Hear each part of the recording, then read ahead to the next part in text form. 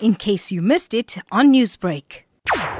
Isipingo turned into a war zone in the early hours of Saturday morning after police received a tip-off about a robbery which was going to take place. It is alleged that when suspects saw the police, they opened fire. They exchanged fire for about 3 hours. 9 suspects were gunned down. The 10th suspect was named after he was bitten by a dog. Police spokesperson Captain Nonjabulo says they've recovered 3 rifles, 6 pistols and explosives. Whilst the police officers were at the scene, the suspects arrived and they noticed the police officers and opened fire, and there was an exchange of gunfire that resulted in the death of 7 suspects, and there is another suspect that was arrested at the scene.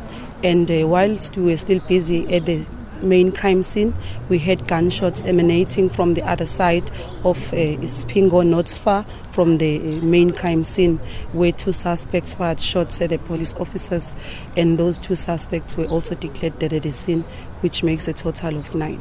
Kwala says police are still searching for more suspects. Those suspects that fired shots at the police officers are still being sought.